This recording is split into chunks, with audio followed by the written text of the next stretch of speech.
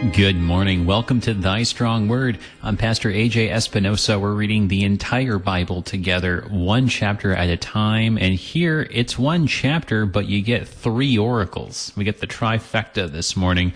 We've got an oracle concerning, and this is really interesting, right? It doesn't actually give you a name that you're familiar with. It says an oracle concerning the wilderness of the sea. And you just kind of hear that and you're like, well, what does that even mean? So are we at sea on a boat, or are we in the wilderness and like in the desert? So that's a very interesting way to start off this chapter, Isaiah chapter 21. And then you get two more. You get an oracle concerning Duma, and you get an oracle concerning Arabia. So an interesting turn here after we've had all of these different oracles concerning or relating to the different nations. And today we get these three. And so we have some questions like, okay, so what is this sea wilderness? Oh, it says Babylon is fallen, but I mean, Babylon fell like half a dozen times. So which time are we talking about? And where are these other places? This Duma and this Arabia. So just kind of a lot of just kind of what are we talking about in a basic sense, before then we go and take the next step of saying, okay, then what's the application for us? So joining us today, I'm very happy to announce we actually have one of the regular guests, I believe, from Sharper Iron, but here he is with us. We get him all to ourselves this morning, and so we are definitely blessed here on Thy Strong Word. We've got Pastor Zelwyn Heide, pastor at Redeemer Lutheran Church in Grassy Butte, North Dakota, and also St. Peter Lutheran Church in Belfield, North Dakota. Welcome, brothers. So good to have you on for the first time. Welcome, and looking forward to getting into another one of these kind of obscure chapters here in Isaiah. Well, it's good to be on, and thank you for having me as well. Yeah, you're definitely right on the obscure part. This is not going to be an easy chapter to deal with, but we should have a good time. I think we'll have fun picking it apart. So, yeah, where do you want to start with it? Well, yeah, I know. There's this is one of these that doesn't occur in the lectionary, and if it did, you would be very bold to make your sermon based on it. But and even bolder to try to give a children's message based on it. But I hear you. I hear you. But yeah, well, yeah, I'm looking forward to it. Picking it apart, I think, is a good way, because you're going to have to kind of dissect it and say, okay, let's kind of go line by line here. So. As one of my favorite quotes goes, I think we should start at the beginning, and when we get to the end, I think we'll stop. So if that sounds like a good plan of action to you. But before we get started, would you say a prayer for us and for everybody listening as we try to focus our minds here on this Monday morning and wrap our arms around this chapter before us? Sure. Lord God, Heavenly Father, we thank you for this time that we spend in your word, and we pray that you would show us the meaning of that word, even though we may not fully understand it first. We know that all truth comes from you, and we look to you this day for that truth. In Jesus' name, amen. Amen, amen. Thank you. All right, well, let's go ahead and just read the first part here, and we can try to take into consideration a couple of these, try to consider, okay, where is this in the context of things? How is this starting out? So I'll just read the first few verses here, and we can kind of look at some of those basic questions. So here it is, Isaiah chapter 21, beginning with the first verse. The oracle concerning the wilderness of the sea. As whirlwinds in the Negeb sweep on, it comes from the wilderness, from a terrible land. A stern vision is told to me. The traitor betrays, and the destroyer destroys. Go up, O Elams, lay siege, O Media. All the sighing she has caused I bring to an end. Therefore my loins are filled with anguish. Pangs have seized me like the pangs of a woman in labor. I am bowed down so that I cannot hear. I am dismayed so that I cannot see. My heart staggers. Horror has appalled me. The twilight I longed for has been turned for me into trembling. They prepare the table. They spread the rugs. They eat. They drink.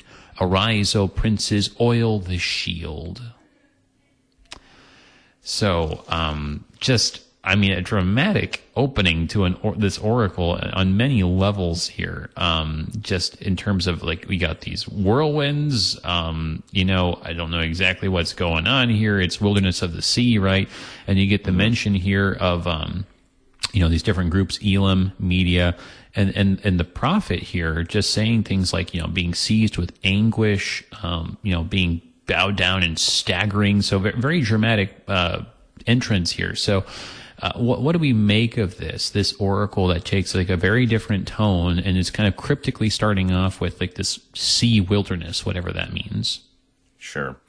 Well, the first thing to note, I think, about this passage is, in contrast to the oracles or to the pronouncements that have come before, this begins a section that is intensely emotional. And you can kind of see that in, talking about that writhing and that pain which Isaiah has. And so he's speaking in these deeply emotional terms about what it is that the Lord is revealing to him. Mm-hmm. And so as we go through that, I think these very sensual images, this very visceral kind of reaction that Isaiah has, is really going to help us understand a little bit of the language that's going on here. But regards to the very beginning here, the wilderness of the sea, that is, it is a difficult thing to wrap our minds around. But what I think, and we can talk about this, is this is actually a reference to Babylon. Now, I know we've talked about Babylon before in Isaiah chapter 13, but Isaiah has come back around to Babylon to talk about it again. And the best explanation I can come up with for why it's called the wilderness of the sea is, if you know anything about the geography of that part of the world, of where Babylon was, in the middle of the two great rivers, the Euphrates and the Tigris, that was always a kind of watery, marshy kind of area. And it wasn't really until like the days of Cyrus in about the 500s that it's finally fully drained, and so that it's able to be used for agriculture on a much more effective scale. And so I think when Isaiah is talking about the wilderness of the sea, he's using a very cryptic way, admittedly cryptic way, of referring to Babylon, which he finally gets around to mentioning in verse 9, which we haven't read yet. So I do think this is a prophecy against Babylon for that reason. What do you think? Yeah. I agree. I am, and it's interesting. I think that, we definitely look at this as a little bit cryptic, like that's kind of a weird way of looking at it. But, I was looking at one of the commentaries, and it was saying that actually this is a way of referring to Babylon in this area anyway, like you were saying in southern Mesopotamia, like where these rivers intersected and there was this regular kind of flooding and marshiness. That in Akkadian, this is a normal way of referring to this area. And so it might be a situation where it's like, what just kind of seems cryptic to us, but like in the context, It would have been kind of like a well understood way of talking about this place. So it's interesting though to talk about it, not like by naming it, because he does name names, right? He does say like Elam, he does say Media, he does say Duma and Arabia later, right? But here he refers to it in this other way of talking. So why do you suppose he would use this different term? Yeah, no, that's an excellent question. The prophets do this from time to time. You get, even in the New Testament, you get this from time to time when like Jerusalem is referred to as Babylon spiritually, that sort of thing. Right. So, this kind of oblique way of talking about whatever they are looking at, I think is just a way of either kind of lowering our estimation of Babylon, because Babylon, is kind of this like, oh, it's like scary kind of a thing. But if you talk about it in some other way, maybe it's making us think less of it. It could also just be a way of, this is how it was revealed to him. And so he's just speaking what he's been told. It can be difficult for our minds to wrap around, sure, but I do think that he has his reasons for it, especially because his overall purpose in this section is to show how Babylon is not really a trustworthy, Babylon is not trustworthy for Israel. they should not trust it because Babylon Right. will eventually fall. Right. Well, right. And you see that again and again with all these different nations' oracles, right? Like, don't put your trust in Cush. Don't put your trust in Egypt. Don't make an alliance with them. Don't make an alliance with Assyria. I mean, you see this kind of just throughout this first part of Isaiah, that they shouldn't be entangling themselves. It's very problematic on a spiritual level, even though it seems politically expedient. And yeah, I think that there is something to just, it's poetry, right? The prophets are poets, and so they take a poetic license of describing things in different ways. But it does seem that, it complements what he's saying throughout these first several verses, because it is very phenomenological. It's very much in terms of nature, right? It's the description of this marshy wilderness. It's a description of whirlwinds.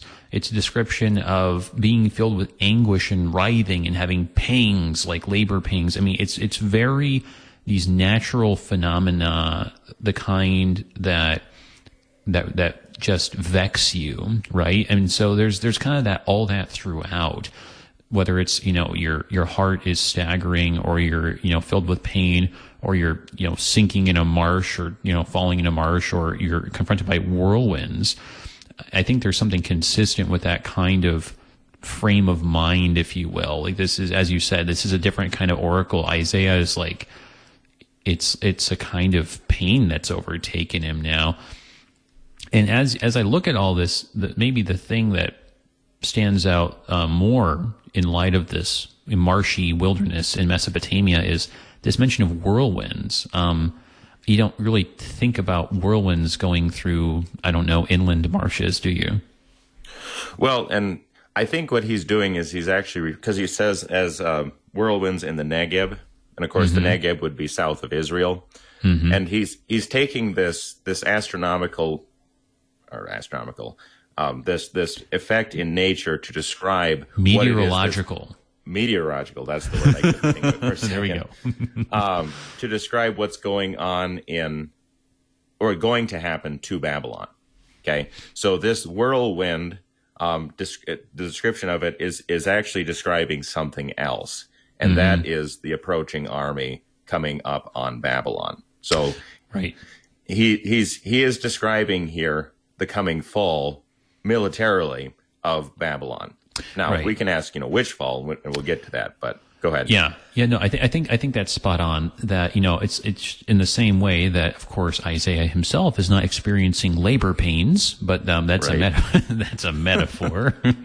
So similarly, there's not an actual whirlwind coming and sweeping on the Negev. It's an army, the sorts of armies that are coming quickly, like we saw in Daniel, where he was describing, the marching armies of the Macedonians that just swiftly, just cut through like a hot knife through butter, right? The nations of the world. He described him as a leopard with four wings, just kind of the fastest, scariest thing you could possibly imagine. Like, man, leopards are fast. You put wings on them, now they're really fast, Really. It's just an image of the speed, right, of coming on. So, I think that makes good sense of it. I guess the other last question before we leave this part is, okay, who's Elam and Media? Because, speaking of Daniel, those are actually some names that we've seen in Daniel. But so who are they, and what's the significance of Isaiah bringing them up here with the fall of Babylon? Yeah, well, and Elam and Media, of course, are names for parts of the regions which is called Persia. And so they were always kind of a thorn in Babylon's side. And the Lord here is predicting that they will be the cause of one of the falls of Babylon. But the question, of course, here, and maybe this is the question we need to talk about, is which fall? Right. Because Babylon fell more than once. And the most famous, of course, coming almost 200 years later with the coming of Cyrus, which some people do think this is referring to. But, could it refer also to perhaps an earlier fall? I mean, where do you want to go with that? How do you want to break that down? Right. Yeah, no, exactly. I think that, well, maybe we can go ahead and just read the next part, and that perhaps might illuminate this question, because I think you're right that as you go through, it's like, okay, you got to understand.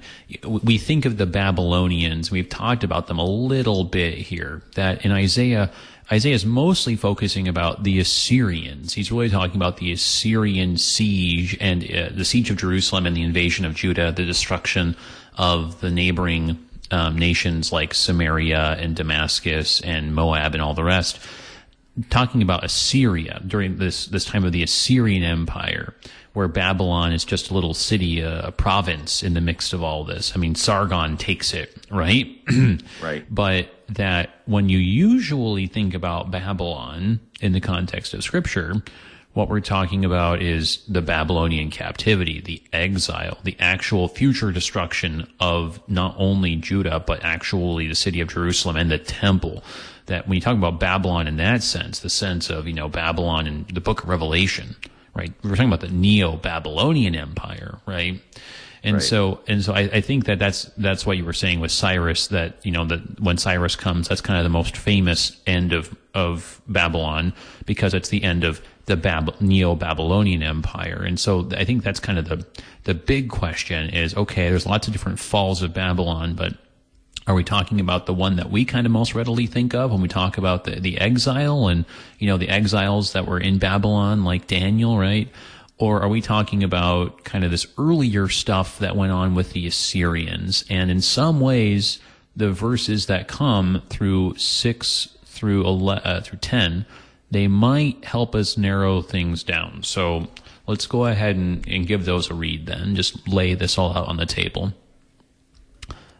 Actually, I think he uses that metaphor about they prepare the table. There you go.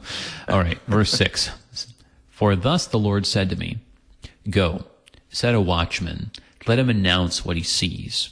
When he sees riders, horsemen in pairs, riders on donkeys, riders on camels, let him listen diligently, very diligently. Then he who saw cried out, upon a watchtower I stand, O Lord, continually day by day, and at my post I am stationed whole nights, and behold, here come riders, horsemen in pairs. And he answered, fallen, fallen is Babylon, and all the carved images of her gods he has shattered to the ground. O my threshed and winnowed one, what I have heard from the Lord of hosts, the God of Israel, I announce to you. All right, so this is where the whirlwind kind of takes on the more literal form, right? It kind of explains itself that we're talking about an invading army here. It's interesting the way that he uses this watchman motif. You get the same thing in Habakkuk that we had in church on Sunday a couple weeks ago, which might make you think that maybe there's a connection there. But what do you think? I mean, is this here Isaiah talking about the same sorts of things that Habakkuk is talking about, where you get that language? I don't know if we want to look that up. It might be helpful to read that. Or is he talking about something else? What do you think as you've kind of looked at this? What fall of Babylon we might be talking about? Yeah, and this really is the question. And I guess this is the conclusion that I've come to regarding this. Mm-hmm. I think that if we're going to try to answer the question of which fall, right? Because obviously, what Isaiah is talking about, even in the days of Hezekiah, when he has a Babylonian king coming and making an alliance with him, he really is trying to drive home the point that Babylon is not really the trustworthy ally that Hezekiah thinks he could be. And so, yes, this could be referring to an immediate fall within Isaiah's lifetime or within Hezekiah's lifetime. The one commonly cited would be around 689. Mm-hmm. But I do think that Isaiah, in his prophetic vision here, is including the ultimate fall of Babylon, which, of course, is going to come in 539, which was Cyrus and the Great Fall. And the reason I come to that conclusion is because this language here, especially in verse 9, is picked up in the book of Revelation. Revelation 14 and Revelation chapter 18, where it says, fallen is Babylon the Great. used to describe the fall of the world opposed to the Lord, when the Lord will finally have his final victory. So I kind of see it as a both and. I don't know if that's you know what I mean? Yeah, well, I tease people when everyone says both and, because I'm like, you're being a Weasley one on me, are you? I know. Have your cake and eat it too. Yeah, well, I mean, I think certainly we've talked about this, that there is something very typological about all of this biblical prophecy, right? And so, even if it did refer to, like you were saying, a fall that's more within the lifetime of Hezekiah and Isaiah, there's no reason why typologically that wouldn't also extend to what was going to happen later with the fall of Babylon at the hands of the Persians, or the eventual total destruction of Babylon that's going to happen, much later, centuries after that. Or in the grander scheme, like you were saying in Revelation, where Babylon kind of takes on the metaphorical significance of the Roman Empire, right? And the forces of evil allied against the people of God, that there's a destruction there that, I mean, in some ways is either, you could say, fulfilled in Christ's first coming, as he's demolishing the powers of the devil and casting out demons, or ultimately in the very end, right, when there's the final judgment and the lake of fire and all the rest. So, yeah, certainly typology kind of opens the door to saying all of the above. I do think it's a legit question, though, of kind of like, where do you start that chain reaction, though, right? Sure. Like, where's kind of the ground zero on that point? And I do think that the comparison to Habakkuk, I think that of course there's questions about when on earth Habakkuk is actually doing his ministry too. But I think that the comparison to Habakkuk is helpful. And then the other note that might be helpful is it says here, you've got the Elamites and the Medes, right? Right. That are both in cahoots here. And so that's an interesting thing, because, this is part of the messy history of all this stuff. There were different allies and different little alliances throughout history. And so the fact here that you have the Elamites and the Medes together, this has been said that by some scholars anyway, that this rules out the Neo-Assyrian period, because the Medes would have been the allies of Babylon at the time, and so that would kind of help us narrow things down. Sure. Yeah, so in other words, what you're saying is that if we're ruling out the Neo-Assyrian period, then this is probably looking forward to the Neo-Babylonian. Is that basically what you're trying to say?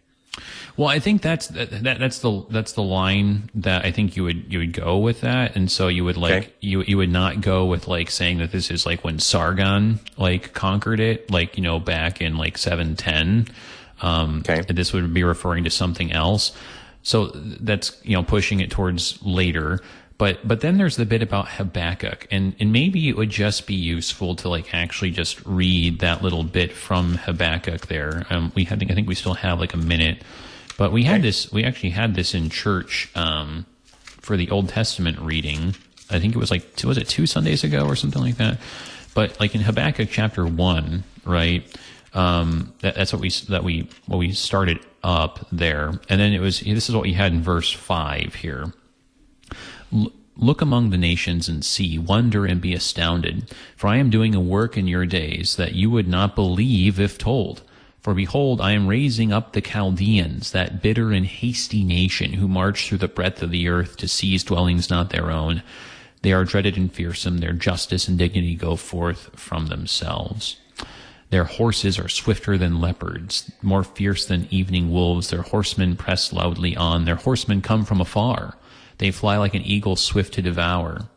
All right, just pause there. Like, very interesting, the swift horseman stuff coming from afar. Like, that's already maybe something a little bit similar.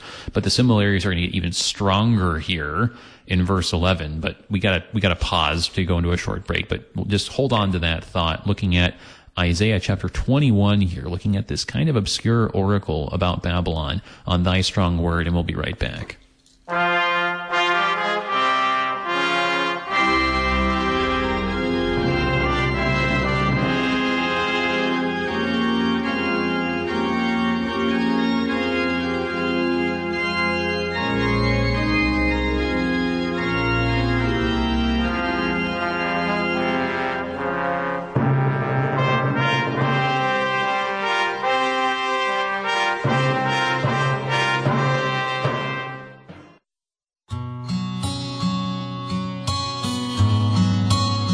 As the rain and the snow come down from heaven, and do not return there, but water the earth, making it bring forth and sprout, giving seed to the sower and bread to the eater, so shall my word be that goes out from my mouth. It shall not return to me empty, but it shall accomplish that which I purpose, and shall succeed in the thing for which I sent it. The prophet Isaiah chapter 55, verses 10 and 11. Begin and conclude your day with the word that accomplishes the purposes for which it is sent. Morning prayer at 7 a.m. and evening prayer at 5 p.m. Weekdays on KFUO. Christ for you, anytime, anywhere.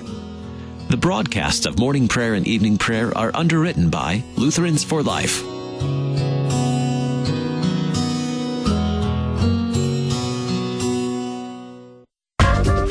Hi, this is Pastor Mark Azil, the LCMS Director of Campus Ministry and the Chancellor of LCMSU, inviting you to join us right here on Wednesdays at 2 p.m. in the Student Union.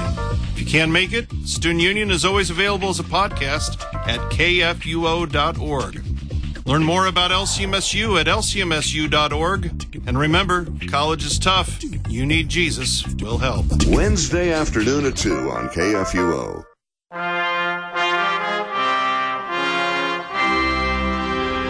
Welcome back, everybody, to Thy Strong Word. I'm Pastor A.J. Espinosa. We're looking at Isaiah chapter 21. We got these three oracles. Yes, there are three, so we will have to actually stop talking about this Babylonian one at some point and move on to the others. We're trying to make sense of this here and trying to figure out, so what is Isaiah talking about in the first place? Certainly, there's a long line of things that get applied, but what's it in the first place?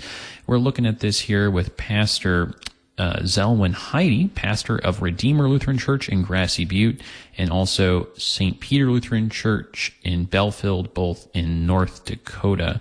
How is it, by the way, in North Dakota? Is it still snowing? I'm in the western part where it didn't get nearly as much snow, but it isn't snowing today, so. I think we had somebody on, it was Pastor Eckstein last week, and he was saying he was seeing snow falling, and I'm just like, oh my goodness, like first week of October. What a way to welcome in fall. Yeah, exactly. But so, I mean, I guess it's not like a whirlwind here that's being described in Isaiah, but still, it'd be nice to enjoy a little bit more of the fall before winter's here. But yeah, we're looking at these meteorological phenomena, right? There's the phrase that we were both straining to remember there. As you know, we're looking at all these different things. We're looking at this poetic language, this history. If anybody's listening live here, I know a lot of listeners listening to the podcast, which is excellent. And frankly, that's how I tend to listen to stuff on KFUO, is with the podcast. But if you are listening live, you're in St. Louis, call in with questions or comments on Isaiah chapter 21, 314-821-0850. Or if you're in North Dakota, say 1-800-730-2727, or you can always send an email to kfuo@kfuo.org. So we were looking at the parallels, though, between this in Isaiah and this in Habakkuk. And we're looking at the swift horseman stuff that's there, okay? But then check this out. So we're still in Habakkuk 1, just making the comparison. So then this is verse 11 of chapter 1. Then they sweep by like the wind and go on, guilty men whose own might is their God. Okay, so there we're getting like sweeping like the wind. So it's like even more similar, but then the fun part happens in chapter 2. So this is what Habakkuk 2 says then. I will take my stand at my watchpost and station myself on the tower and look out to see what he will say to me and what I will answer concerning my complaint. Okay, so then you get the watchtower stuff, watchpost stuff. So there are a lot of similarities between Habakkuk and Isaiah here. And Habakkuk seems to be describing some kind of, I don't know, bringing on the Babylonians and some kind of fall here.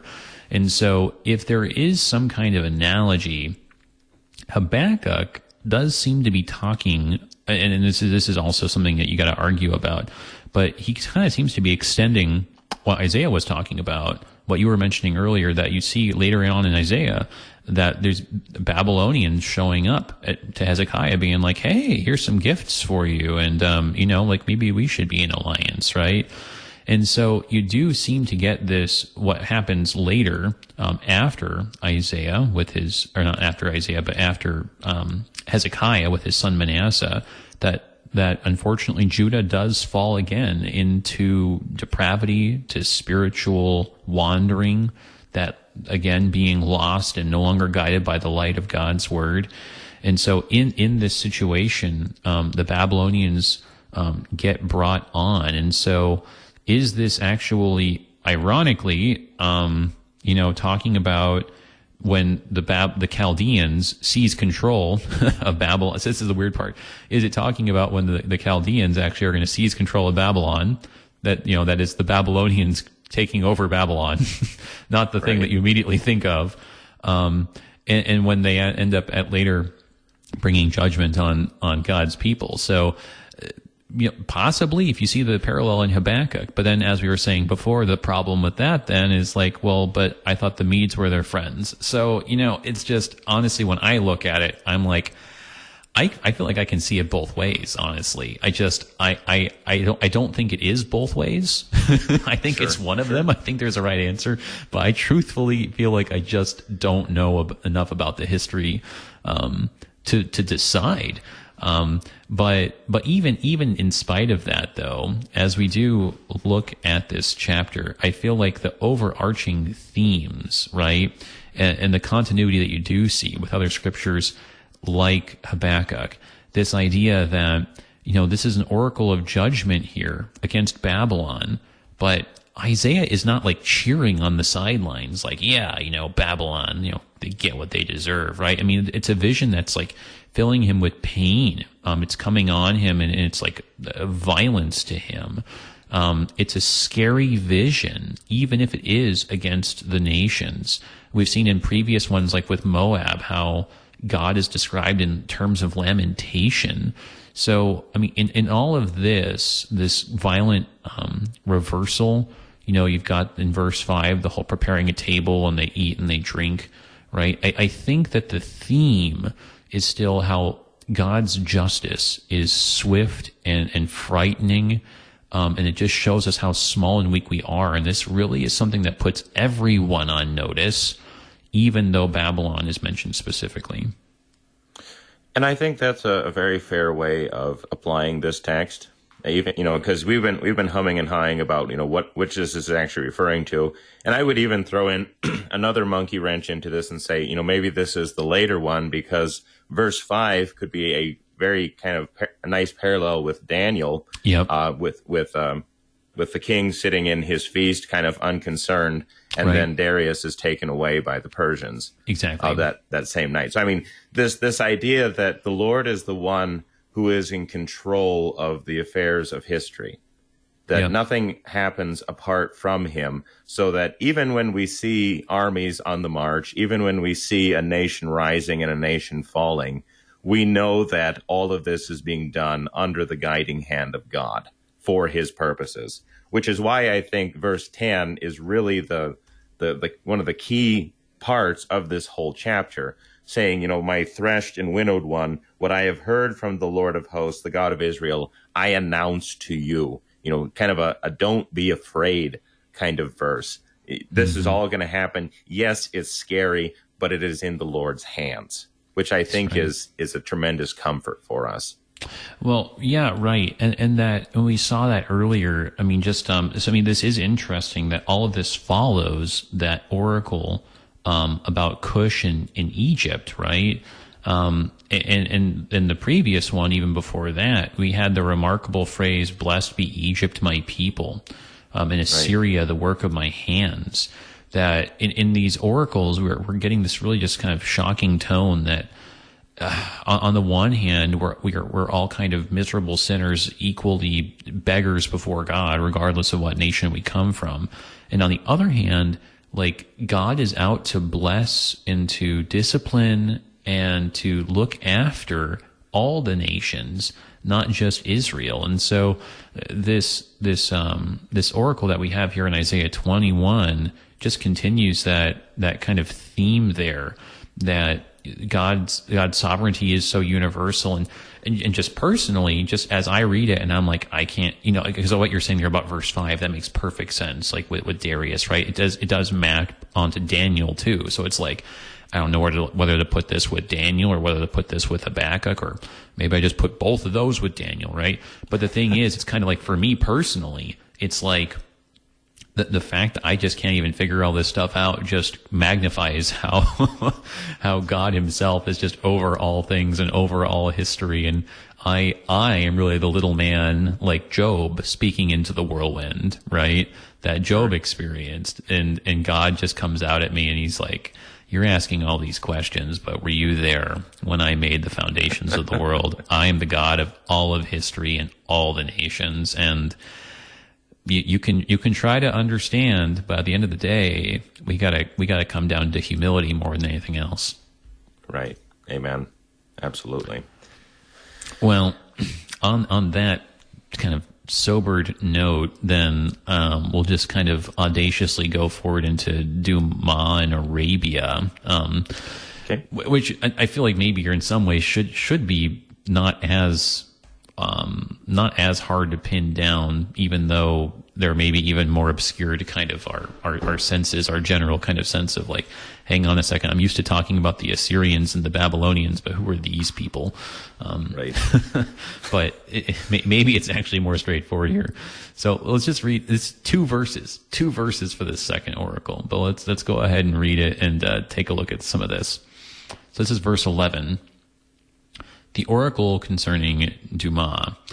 One is calling to me from Seir, Watchman, what time of the night? Watchman, what time of the night? The watchman says, Morning comes, and also the night. If you will inquire, come back again. Yeah, what were you saying about it being clear? Well, okay. Well, I mean, we'll get to that in a second. But okay, I know, but I know it's what time of night. I mean, the actual like words there, right? I mean, it sounds like some kind of riddle that Yoda would pose to you, right? Or I mean, it's just like something that Odysseus had to solve or something, like in his fight with a chimera. It's just like what and morning comes and night also. Yeah, I know it is cryptic on the outset, but let's just take it just first things first. So where is this Dumah place or Seir? What part of the world are we talking about? Dumah is the man Dumah was one of the Ishmaelites, one of the 12 sons of Ishmael. And of course, Ishmael settles in what is now Arabia. And so I think Dumah is used as a description of one of the tribes in the Arabian Peninsula. And so when we're dealing with these various groups within Arabia, we're still seeing the effects of what's going on in with Babylon coming, with the military problems, all of the tumult that's going on in the world, which we'll also see with Arabia talking about refugees and that sort of thing. So again, this is a question of the world is in turmoil, and Isaiah looks not only far east to where Babylon is, but also a little closer, a little not far east in the Arabian desert in that area. So would you agree with that? With that placement? Yeah, no, and I think that, I mean, in some ways it's just, I mean, the easier thing is that it's just we have a straight up name there, and it's just sort of like, hey, we've seen Dumah there, and we know like Seir. Okay, yeah, those are familiar names. We're not kind of left with like, marshy wilderness of the sea or something like that, and so we're not kind of like just scratching our heads. But yeah, so Arabian Peninsula, but so then. So then the question though is just, okay, so what do you make of what he's actually saying though? And as you were saying, like there's something about tumult and tribulation, right? There's this watchman motif that keeps coming on here, right? So that's something. It's a new oracle, but it's keeping that same kind of watchman thing going on. So why do you get this stuff about like watchmen? What time is it? And watchmen, like morning comes, also the night. Like, what do you think about that? Because to be fair, Sure. that part is kind of the riddle. Right. Well, there's a couple of things I think going on here. And first of all, Duma, it could also be a little bit of a play on words. Duma is used in 2 of the Psalms as a word which also means silence. Oh, And sure. so this pronouncement of silence, and it kind of fits very well with the not very straightforward answer that the watchman gives. So this silence that is coming upon, but also Seir is Mount Seir to the south of Israel, which is talking about the possession of Edom. In other words, the possessions of the sons of Lot, as we learn in Deuteronomy. And so this is really looking forward to what is going to happen to the Edomites, what is going to happen to the Arabian Peninsula, what is going to happen to all these enemies who are surrounding Israel. Because unfortunately, the sons of Lot had become the enemies of Israel as well. And they're brethren, but that's just how it goes. Right. And then the question itself, what of the night, what time of the night is a question of, how much longer? I mean, you think of like a child saying, "Are we there yet?" Right? It's the question of how much longer do I need to wait until this tumult comes to an end? How much longer do I need to wait until I finally see the dawn again? It's so dark and black around me. I want to see the dawn again. But then the question, the reply that comes is, well, kind of a bleak one, actually, in my opinion. The morning is coming, yes, but also the night. In other words, Edom is looking forward not to a dawn like Israel is, but frankly to another night. Because Edom will be swallowed up by all the successive empires so that, well, they no longer exist. There is no remnant of Edom, right? Yeah. No, that's true. I mean, yeah, you're right. I mean, and we saw that with the oracle with Moab, right? That actually we saw in the Moab oracle that Moab goes and there's a remnant, and they go down to Edom to take refuge. And I think actually it was mentioned. I think Seir was even mentioned, perhaps among those different places in Edom. And so there's Moab, and then they're making inquiry of Judah that they would be able to go into Judah then from Edom. And of course, with this oracle now on the table, you're thinking to yourself, and it's a good thing that they would go to Judah because might not be a good idea to hang around in Edom for very long. But so that's actually the thing, though. For me, it just seems to be very natural that we're talking about the same kind of calamity as the Moab oracle. That like it seems to like just fit like a glove into like what we were talking about with the Moab oracle, and that is interesting because that would then refer to the Assyrians coming and just kind of knocking everybody over like dominoes. And so it's like they start up in the north and take over Damascus and Samaria. They work their way down south, and they hit Moab, then they hit Edom. And it's just kind of like one by one. And and eventually they're, hauling away exiles from, Cush and Egypt all the way down south, right? But in that sense, it is as weird as the actual language is. It feels to me like it would make good sense in a straightforward way that this is just referring to the continued Assyrian onslaught. But I mean, what do you think about that in terms of referent? Yeah, no, I think that's the point, because they're looking for relief, they're looking for deliverance from the night, from the oncoming of the armies, in this case the Assyrians. But the prophet is basically saying, as of right now, there is no, I can't see an end to it. It's just night continuously, and so the armies are this nation is being swept away before the approach of night. Yeah. Well, and that is, I want to just spend maybe just a minute talking about that before we go on to Arabia then. But yeah, I mean, it's I totally agree with you. It's like, a watchman, like, how much of the night is left? Are we there yet? Right. I mean, cause, you think about how this worked. They were on shifts, right? They were on different watches. And so it's sort of like, how much longer do I have before it's my turn, or, before this stuff happens? I mean, yeah, this is sort of normal changing of the guard stuff, but the reply, right? Morning comes and also the night. That's the thing that's really just like, what on earth? And I think what you said makes a lot of sense out of it, that like maybe it's like the morning is coming, in the sense of, the event that we're talking about is about to happen, right? But that maybe it means that Edom is about to be plunged into darkness, because as we said, in Numbers, it's very interesting how God is like, hey, you don't mess with Edom, and we're not going to go to war with Moab, because these are like your cousins, basically, right? I mean, you mentioned it earlier. Right. These are the guys who are related through Esau and Lot, right?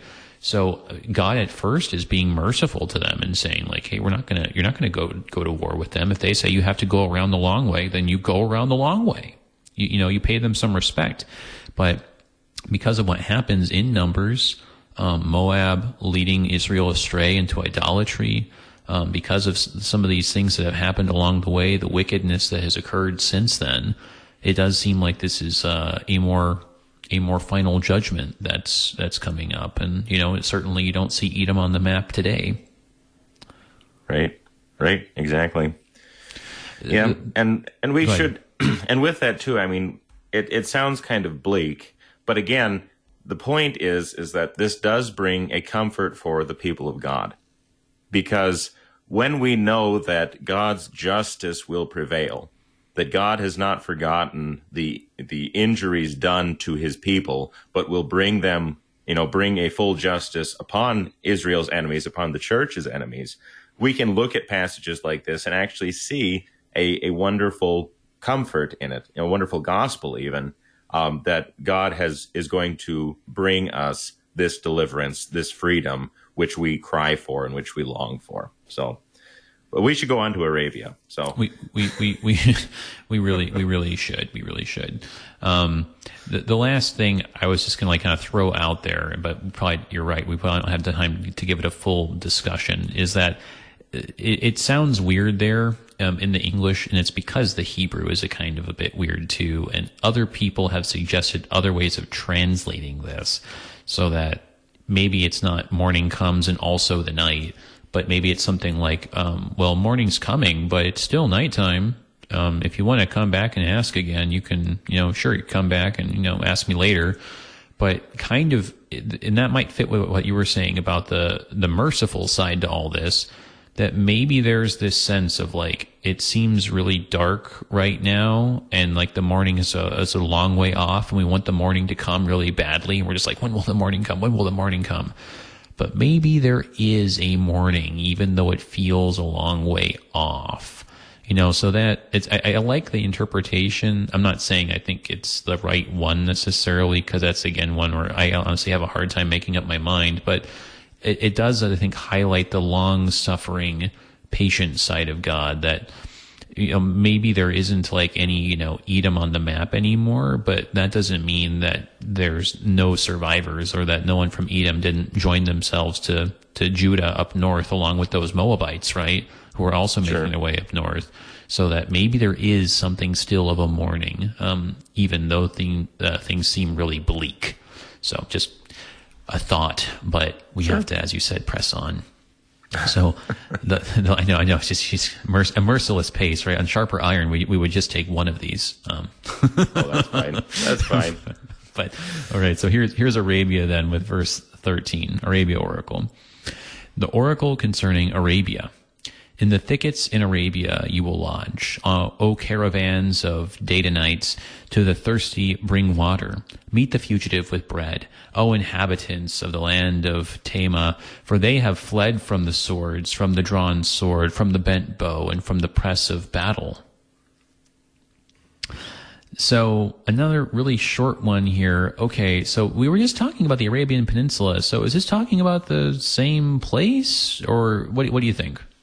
Yeah, and I think what's happening here is just kind of a general look of Arabia, because like in other places in the Bible, like in Jeremiah chapter 25, Arabia is described as a land of mixed tribes. So it's just this kind of huge group of people that kind of all live in this area, generally Ishmaelites, generally nomadic, the kind of people who are traders, but they're also kind of, I don't know what you want to call them, heathens, because, you know, they're circumcised in the flesh, but that's it. They don't worship God. Right. This whole area is going to be under the pressure coming from the further east with the battles and the wars that are going on. And so we see this imagery of refugees from the fleeing from swords, fleeing from bows, fleeing from battle. And so it's the image of a people in flight because of war. And so right. that's really it's kind of continuing all of the imagery of this chapter of the coming battle, the coming overthrow, and kind of the fallout that will come from it. Right, and not unlike what we read about the Moabites, that the Moabites would be running away and trying to seek refuge and be granted asylum and refugee status. This idea that, you know, here's these fugitives and that there would be some care for them, that they would find some respite and some food and some relief from what's going on, that there would be, if you take perhaps the alternative translation of that second oracle, that there would finally be a morning after this long, long night. And that maybe is what's going on in the last little portion here, if I can just sneak that in really quick, the last two verses. Sure. For thus the Lord said to me, within a year, according to the years of a hired worker, all the glory of Kedar will come to an end, and the remainder of the archers of the mighty men of the sons of Kedar will be few, for the Lord, the God of Israel, has spoken. And so what's interesting is that if it is these guys from Kedar who are the ones who are pursuing, if they're the ones who are drawing the bow and drawing the sword rather and bending the bow, right, then perhaps this is God's way of saying that there is going to be relief, and that these guys who are giving chase to all these poor people are finally going to be brought to an end. Right. Well, and you get this also in Isaiah chapter 42, which you'll get to eventually. Kedar is occupying territory in Israel. So, yeah, these Ishmaelites, because Kedar is also an Ishmaelite tribe, are basically taking advantage of the turmoil to, you know, try to conquer some territory for themselves. And we see God promising that their glory, you know, the threat that they bring will actually come to an end. And it's actually kind of beautiful how he says, in a year, according to the years of a hired worker, and which I interpret to mean that is exactly, because a worker is always very, you know, precise about how he measures out his time so he can get paid, right? Right. And so this idea is that within a year, and I mean this literally, Kedar will come to nothing. You know, what a tremendous comfort that must be for the people hearing this prophecy. Right. Yeah. That God is finally going to, I mean, soon, right? Like you keep asking, you know, is it over? Is it over? Is it over yet? Soon. Right. And that's certainly the question for us too, that as we ask, you know, like the persistent widow, like when will I have justice? When will I have justice? God is going to be coming soon through his son, Jesus, to give us deliverance. Well, brother, thank you so much for joining us and being so brave as to take Isaiah 21 for us here. And please come back soon, and I imagine that the chapter will be much easier. Thank you. Good to be on. Appreciate it. Everybody, that was Pastor Zelwyn Heide, pastor of Redeemer Lutheran Church and also St. Peter Lutheran Church in Grassy Butte in Belfield, North Dakota. Thanks for joining us on Thy Strong Word. Moving on to Isaiah 22 next time. Check out our underwriters at lhfmissions.org, Lutheran Heritage Foundation. Till next time. Your Peace. support is vital for this program to continue. You can make a gift safe, secure, and easily online at kfuo.org. Thank you for listening and supporting Thy Strong Word.